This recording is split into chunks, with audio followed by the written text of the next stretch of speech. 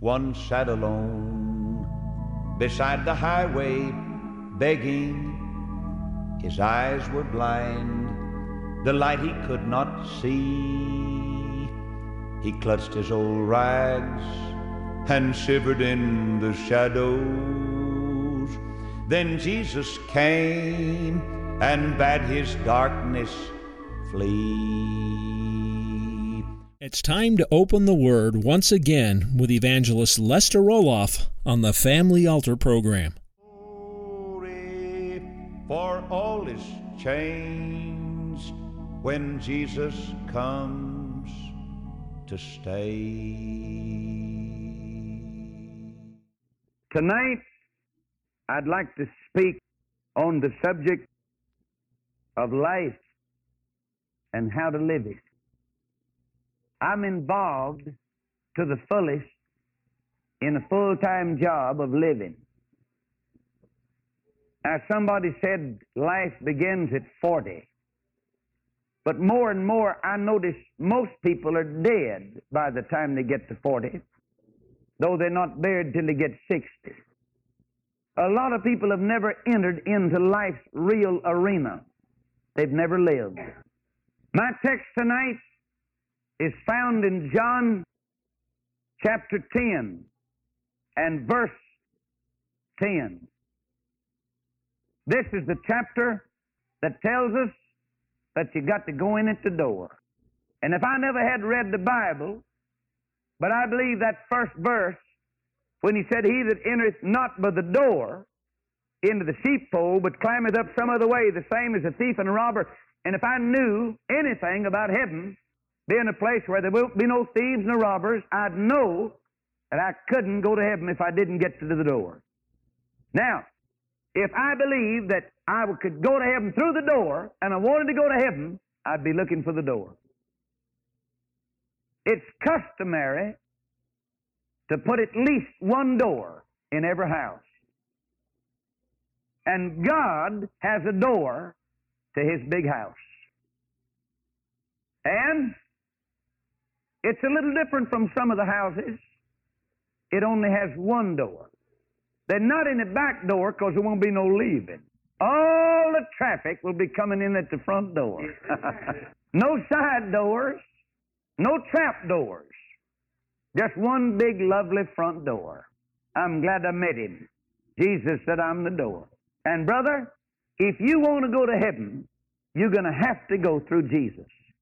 I know there's some that say that you got to go through the water and through the Virgin Mary and to the priest and through the church and through good works, but Jesus said, "I'm the door." There are some people that say, "We've got the key." But brother, when I got the door, I didn't need the key. And so we must face Bible truth and gospel truth. Jesus said, "I am the door." There was one door in the ark.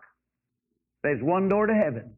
And Jesus is the door. He said, "I'm the way, the truth, and the life, and no man cometh unto the Father but by me." You'll never meet anybody in heaven that didn't come through the door. Everybody is going to be sold on Jesus when we get to heaven. You can argue about Him down here, and you can fuss about Him, you can say He was a good man, and He was a great prophet, but brother, when we get to heaven, everybody's going to be singing, "He's a great Savior." Nobody is going to heaven except through Jesus. Now then, in the 10th verse, He talks about the thief. He said, "The thief cometh not but for to steal, and to kill, and to destroy. I'm come that they might have life, and that they might have it more abundantly." Now, the difference between a saved person and an unsaved person, the saved person has abundant life. Will outlive and outdie, out-testify and out-sing. Have you ever noticed that we've had a lot of music, so-called, in our generation? They even sing the commercials. You notice that? You see, this old world's a sad world, and they feel, well, if we can sing our commercial, maybe we can make them a little happier. Maybe they'll listen to us if we'll sing it. But dear friends, There's only one tongue that can sing. That's the one that belongs to Jesus. Our song. Have you noticed the depravity of the songs and the music? You know, when I was a kid, some 40 years ago, even the popular songs were clean and sweet and nice. And they were not lustful like this silly, filthy rock and roll junk. The music is an index to a decayed nation. Now then, turn with me, please, to John chapter 6, and it's verse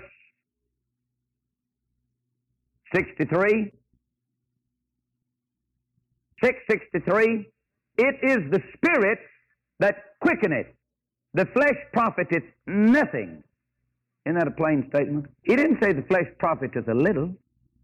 Brother, according to the writer, which is the Holy Spirit, there's just nothing good about the flesh. Paul said, I know that in me, that is in my flesh, there dwells no good thing. God said, make no provisions for the flesh. And yet, whatever God told us not to do, that's exactly what we're doing today. He said, lay not up for yourselves treasures on earth. That's exactly where they're putting them. The average man is fighting and dying over what he's putting up down here. The Lord said, make no provisions for the flesh. And yet, just look at the time we spend doctoring up the flesh. Oh, I remember back yonder, they invented a little thing they called the vanity bench. You remember that? That thing's born in my day. But I mean, that's what they call them, you know that? And that's about right. But I mean, we're living in a time when most people spend a lot more time looking after the old decayed flesh than they are the spiritual life. I guarantee you, there's more of the carpet worn out where the vanity bench sits than at the place where Mama kneels down to pray. God told us, don't fool away a lot of time monkeying with the flesh, because that which is born of the flesh is what? Flesh. That's all it's ever going to be. Depraved when it comes, it's depraved when she leaves. And the first thing flesh knows and learns to do is sin, and the last thing it ever does is sin. The flesh never gets over it. Never. There's only one thing to do, and that's to so feed the spiritual man that he'll have power to make the fleshly man sit down. Paul said it in the book of Romans when he said, when I would do good, evil is present with me. So the good that I would, I do not. The evil that I would not, that I do. So it's no longer I, but sin. Sin that dwelleth in me. And then directly, you know what he said? Oh, wretched man. Wretched, wicked, ugly, ungodly man. Oh, wretched man that I am. Who shall deliver me from this old dead body? Most of us, all women and men alike, we're so chained to these old dead bodies. Oh, he said, who shall deliver me from this old dead body? And then he said, I thank God through Jesus Christ. Oh, he dropped that chain off of him. Then he came into that marvelous 8th chapter of Romans that everybody ought to memorize and said, there's therefore now no judgment or condemnation. There's no chain body hanging on me anymore. He said, the law of the Spirit of life has made me free in Christ Jesus. For what the law could not do, God sending His own Son in the likeness of sinful flesh and for sin, condemned sin. Oh, listen, dear friends. That's the deliverance we need today in Christ. All right? He said it's the Spirit that quickeneth, the flesh profiteth nothing. The words that I speak unto you, they're spirit, and they are life. I want you to look, please, at the book of Exodus for a moment. Exodus chapter 32. God's speaking to one of His seniors in high school. He's fixing to graduate. He's coming up to the final exam, and he's going to close out with his testimony. He's going to have an oral exam. And God's going to let him give his final testimony in a little while. God's telling him something here in this great chapter, the 32nd chapter. He said, therefore now go lead the people unto the place of which I've spoken unto thee. Behold, mine angel shall go before thee. Nevertheless, in the day when I visit, I will visit their sin. upon them. Verse 2 of the next chapter. I will send an angel before thee. Now then, verse 13. Now therefore, if I pray thee, if I have found grace in thy sight, show me now thy way, that I may know thee, that I may find grace in thy sight, and consider that this nation is thy people. And he said, my presence shall go with thee, and I will give thee rest. Verse 18. God is asking this precious old saint of God, who's had, I think, the most outstanding experiences of any man that ever lived in the Old Testament. Born with the sentence of death on his little head, floated in the ark of the bulrushes, plucked by the princess, trained by Pharaoh, and yet taught by his own mama. The greatest babysitter that a baby ever had, and she got the job. And she poured into him a love for God and a love for the people of God. In verse 18, we find God, as he seemed to say, Moses, what would you like? What would you like now? He could have said, show me your power, but he saw that crossing the Red Sea. He could have said, show me a miracle, and he said, well, you've been living on those for more than 40 years. You saw the manna from heaven, the water from the rock, the quail from the east, pillar of fire by day, and that central heating unit let down close to you by fire at night. He said, Moses, and dear friends, as we grow older in grace and begin to mature just a little bit, we don't want just the gifts, we want the giver. We don't want just the blessings, we want the blesser. Oh, we want Jesus. We want his fellowship. We don't want to see his handiwork, we want to see his hand. We don't want to just hear his word, we want to see him and be like him. And he said, what would you like? You remember the last request he made, and he said, I beseech thee, show me thy glory. Brother, when you see God's glory, you're seeing God. And the Lord said, behold, there's a place by me, and thou shalt stand upon a rock. He said, you got to get up pretty close to me. Got to stand by me, and you got to get on the rock to see my glory. You can't stand in the mud and see his glory. I want you to turn with me now to the book of Deuteronomy, the Forget-Me-Not book. That sweet, precious book, chapter 33. Chapter 33. He starts off by saying, and this is the blessing. This is the blessing. Now go back to the 32nd chapter, and this is the swan song of God's graduating prophet, Brother Moses. He said, give ear, O ye heavens, now speak and hear, O earth, the words of my mouth. Have you ever noticed that a prophet always invites heaven to hear what he's going to say, and he commands earth to listen to it? A prophet is never ashamed for heaven to tune in on what he's saying. My doctrine shall drop as the rain, my speech shall distill as the dew, as the small rain upon the tender herb, and as the showers upon the grass. He is the rock. Notice, he is the rock. His work is perfect, for all his ways of judgment, a God of truth, and without iniquity, just and right is he. Now, brethren, this is what an old man said, who's walked, he's 120 now, and his diploma is being sealed and signed in heaven, and he's going after it. This old man, bless his old sweet memory, he's not going to die. He's going to climb a hill and take off for home. I want you to notice the final testimony. He said, he is the rock, and he's just right. He's just right. Read it, there it is. Just and right is he. What does that mean? It means he's just right.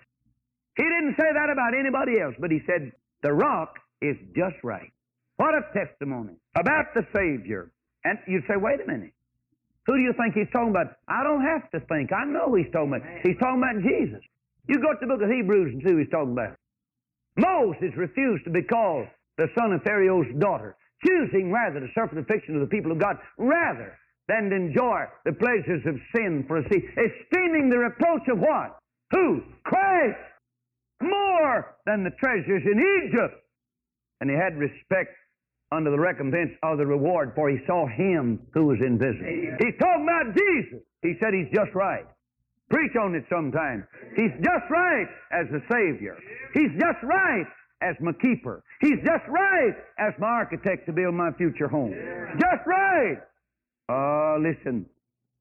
Jesus stood at the end of his own earthly runway and said, which one of you convinces me of sin? All of them took the logjam. Not a word was uttered. How many of us could stand and sing? Or say, how many of you can find somebody'd say, I know something wrong with you. But oh, not the Savior. Not the Savior. Now then, let me tell you about life, if I can. First of all, in order to live, you've got to get born. Life begins at birth. You know, down in Texas years ago, we used to be known for packing 44s. But you know, I believe God's got some 44s that He wants us to pack.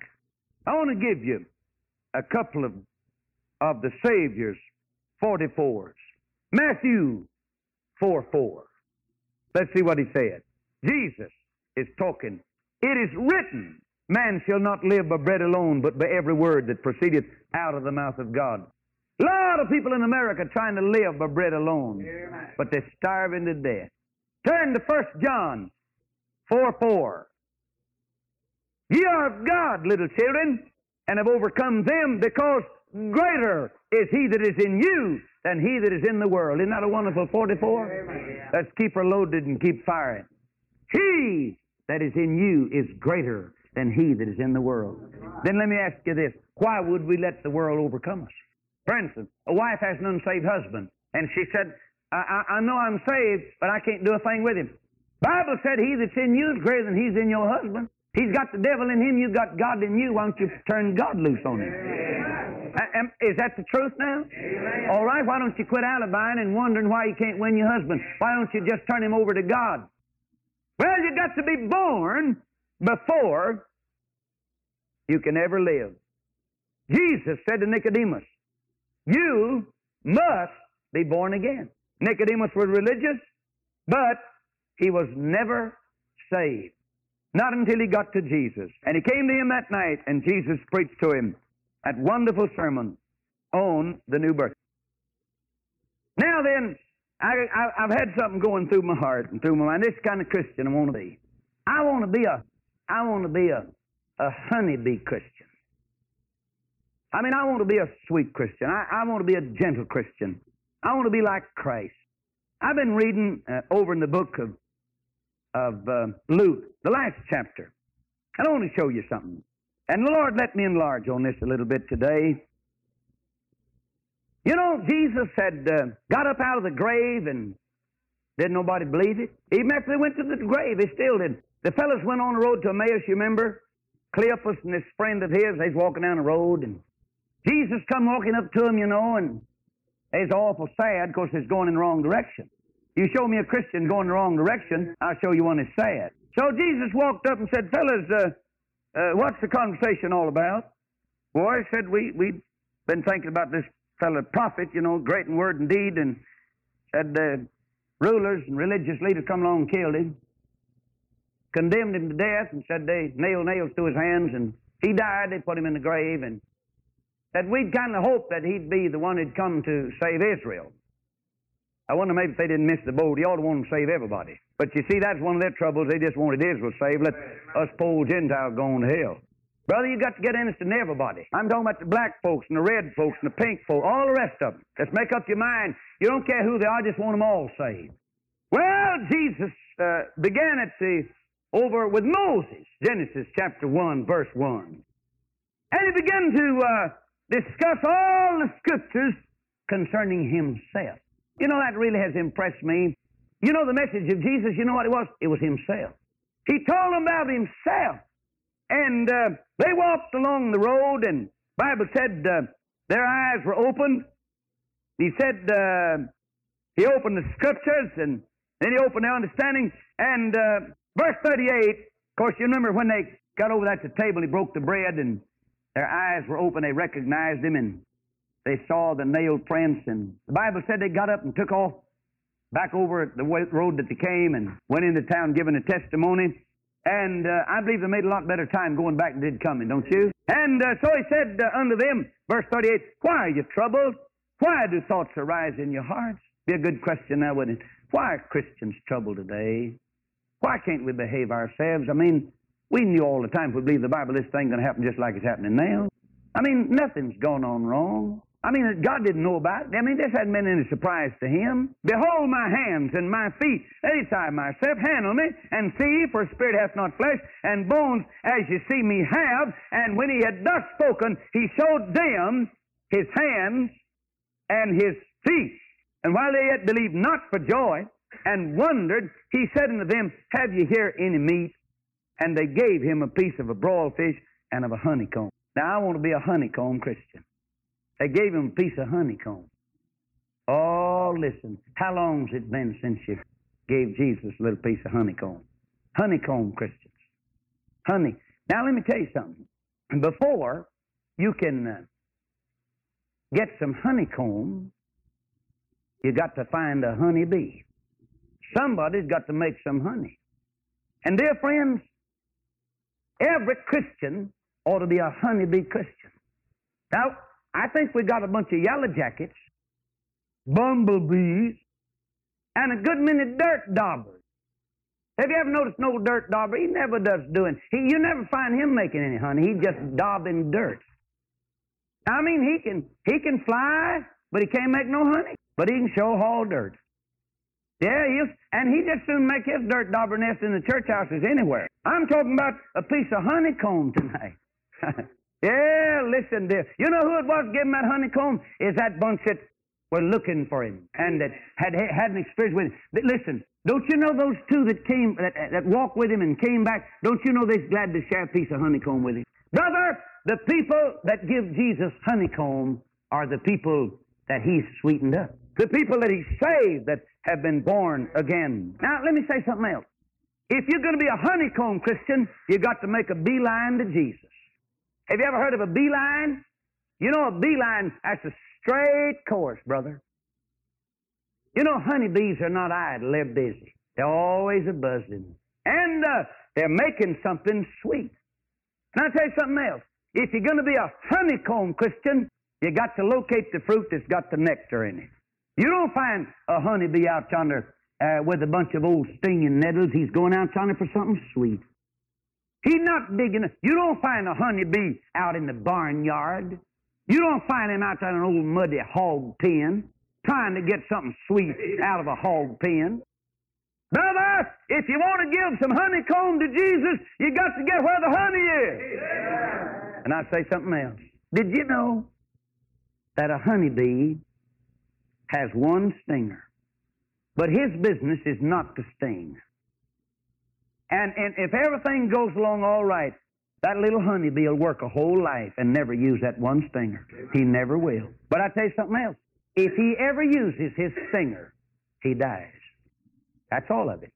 Brethren, when Christians get to fighting and stinging, usually that's the end of them right there. And I want this church to remember that too. Though you're mighty sweet now, but I tell you one thing. I thought I heard the devil call him a special business meeting and said, now listen, that bunch is making too much racket if that'd suit me. I mean, they sing too loud and too long and too much. And they get down there and pray and said, I'd like to get right in the middle of that bunch. You better watch old Satan, old smutty face has come to town. If you're going to be a honeycomb Christian, I believe you ought to get in a gum somewhere. You know, a little bee doesn't say, now I'll tell you what, all you bees can go over yonder, but I got me a private honeycomb out here. Now, bee gum, but they all work together. Have you ever noticed that? They got a king and a queen, a leader. You know, they got scouts. And did you know, they tell me that if a bee heads out for nectar, something sweet to bring back to put in the bee gum, if he circles around, he'll never make it back. He only has enough gasoline to go from where he is at the gum straight to the place and right back. If he goes by the beer joint, he'll never make it. Oh, listen to me. God's people are loitering along the way. Let's go to that which is sweet and come back to the gum with it. Give him some honeycomb. Cooperate. They cooperate. Bees